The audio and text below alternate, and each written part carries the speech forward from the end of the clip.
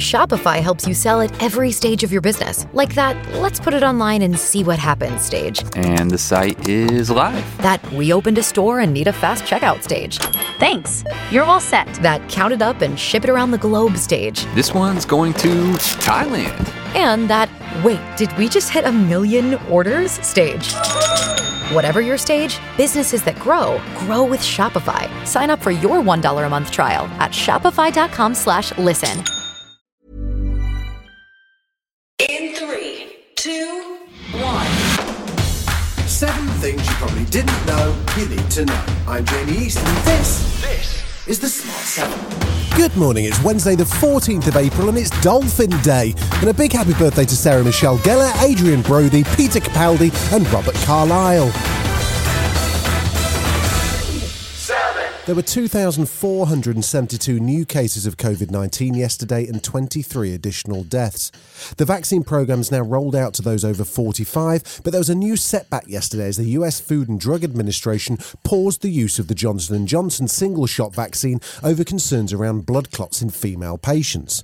Meanwhile, as scenes of crowds drinking outdoors swamped social media, Boris had a stern warning that people need to be cautious and not just assume that vaccination will save the day. It is very, very important for everybody to understand that the reduction in these numbers, in hospitalizations and in deaths and in infections, has not been achieved by the vaccination program. People don't, I think, appreciate that it's the lockdown that has been overwhelmingly important in delivering this improvement. However, he remains optimistic that the roadmap to unlocking fully is still on course. As we unlock, the result will inevitably be that we will see more infection. Sadly, we will see more hospitalisation and deaths. And people have just got to understand that. At the moment, I can't see any reason for us to change the roadmap.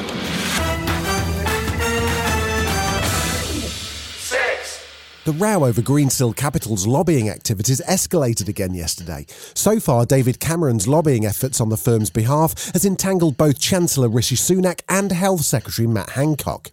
Labour's Shadow Health Secretary Jonathan Ashworth wanted to know what Matt Hancock was doing meeting for a private drink to discuss Greensill's plans. Can the Secretary of State explain why, following a private drink he had with Lex Greensill and David Cameron, that Greensill was handed an NHS payroll financing contract which sought to convert income from NHS staff pay packets into bonds to sell internationally to effectively make money on the back of NHS staff in a pandemic? Matt Hancock denied any wrongdoing.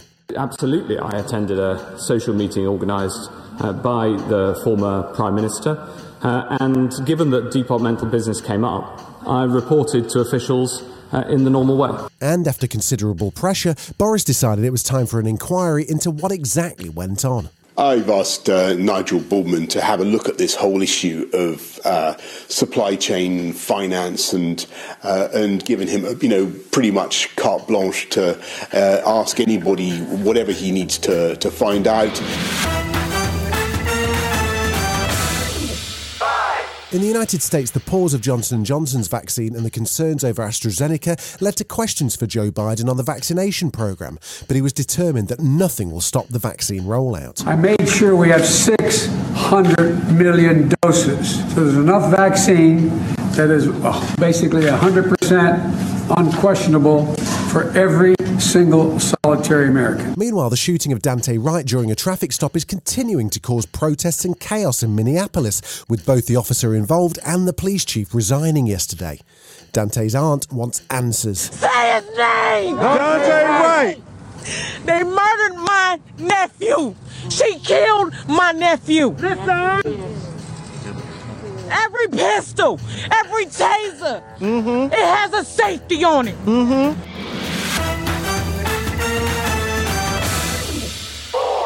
The Fukushima nuclear disaster took place over a decade ago, but Japan's still dealing with the consequences, with the Japanese government announcing they've decided to release 100 million tonnes of treated radioactive water from the Fukushima plant into the Pacific Ocean. Sean Burney from Greenpeace says this is a terrible idea. Well, there's two problems. One, the treatment so far has failed for about 70% of the water that's been processed. It's unclear whether they're going to be successful in processing or treating that water. If they are successful, there's still radioactivity in the water that's planned to be released. The Japanese government's position is that that's no problem. What they're doing is ignoring science. Still to come on the Smart 7, Snoop Dogg pays tribute to DMX and Hank Azaria apologises for playing a poo. Last night saw the second leg of the Champions League quarter-finals, with PSG taking on Bayern Munich and Chelsea facing Porto. Both Chelsea and PSG lost on the night, but both had done enough in the first leg to make it through to the semis. Chelsea manager Thomas Tuchel says it was a tough night, but he was pleased by the result. I think we defended very, very well. We deserved absolutely a clean sheet. We had the better chances, not a lot, better chances, better half chances. We could not finish it off with a goal or 2 goals, so we had to hang in there, and the guys did that, and so overall we are deserved to beat Porto, and it was a tough 180 minutes. If you like that, then you'll love the Sports 7 podcast. Search for it in all the usual places. Apu was one of the best-loved characters on The Simpsons, but he was voiced by the very definitely not Indian Hank Azaria. And for a number of years, there's been a campaign for him to step down as the voice, and he finally has. And Apu's been sidelined as the character gets recast. Hank appeared on Dax Shepard's Armchair Expert podcast and explained that it took him a long time to understand that it was part of what he called structural racism. I really do apologize. I know you weren't asking for that, but it's important. You know, I apologize for my part in creating that, in participating in that. You know, part of me feels like I need to go around to every single Indian person in this country and personally apologize. And sometimes I do when it comes Buy them all a Dairy Queen. You owe every single Indian a Dairy Queen.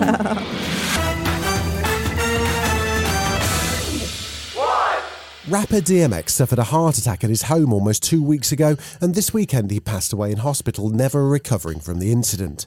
He was much loved in the rap community, and Snoop Dogg popped up on Jimmy Fallon's show to pay tribute to his friend and musical collaborator. It gave the world a chance to see two dogs that naturally loved each other, celebrating each other in the name of hip-hop. You've seen a lot of, interaction between me and him engaging in our songs. You've seen a lot of conversations and a lot of love, and we had God in the building with us that night, and that makes me feel good about DMX's transition, to know that he's off to a better place and he's finally got his angel wings. This has been The Smart 7. If you're listening on Spotify, do us a favour and hit the follow button. We're back tomorrow at 7. Please like and subscribe everywhere or enable our skill on Alexa.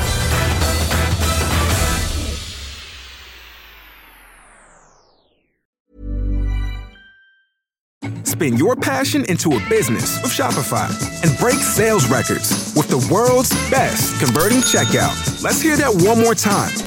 The world's best converting checkout.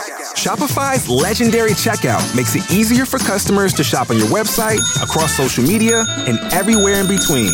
Now that's music to your ears. Any way you spin it, you can be a smash hit with Shopify. Start your $1 a month trial today at shopify.com/records.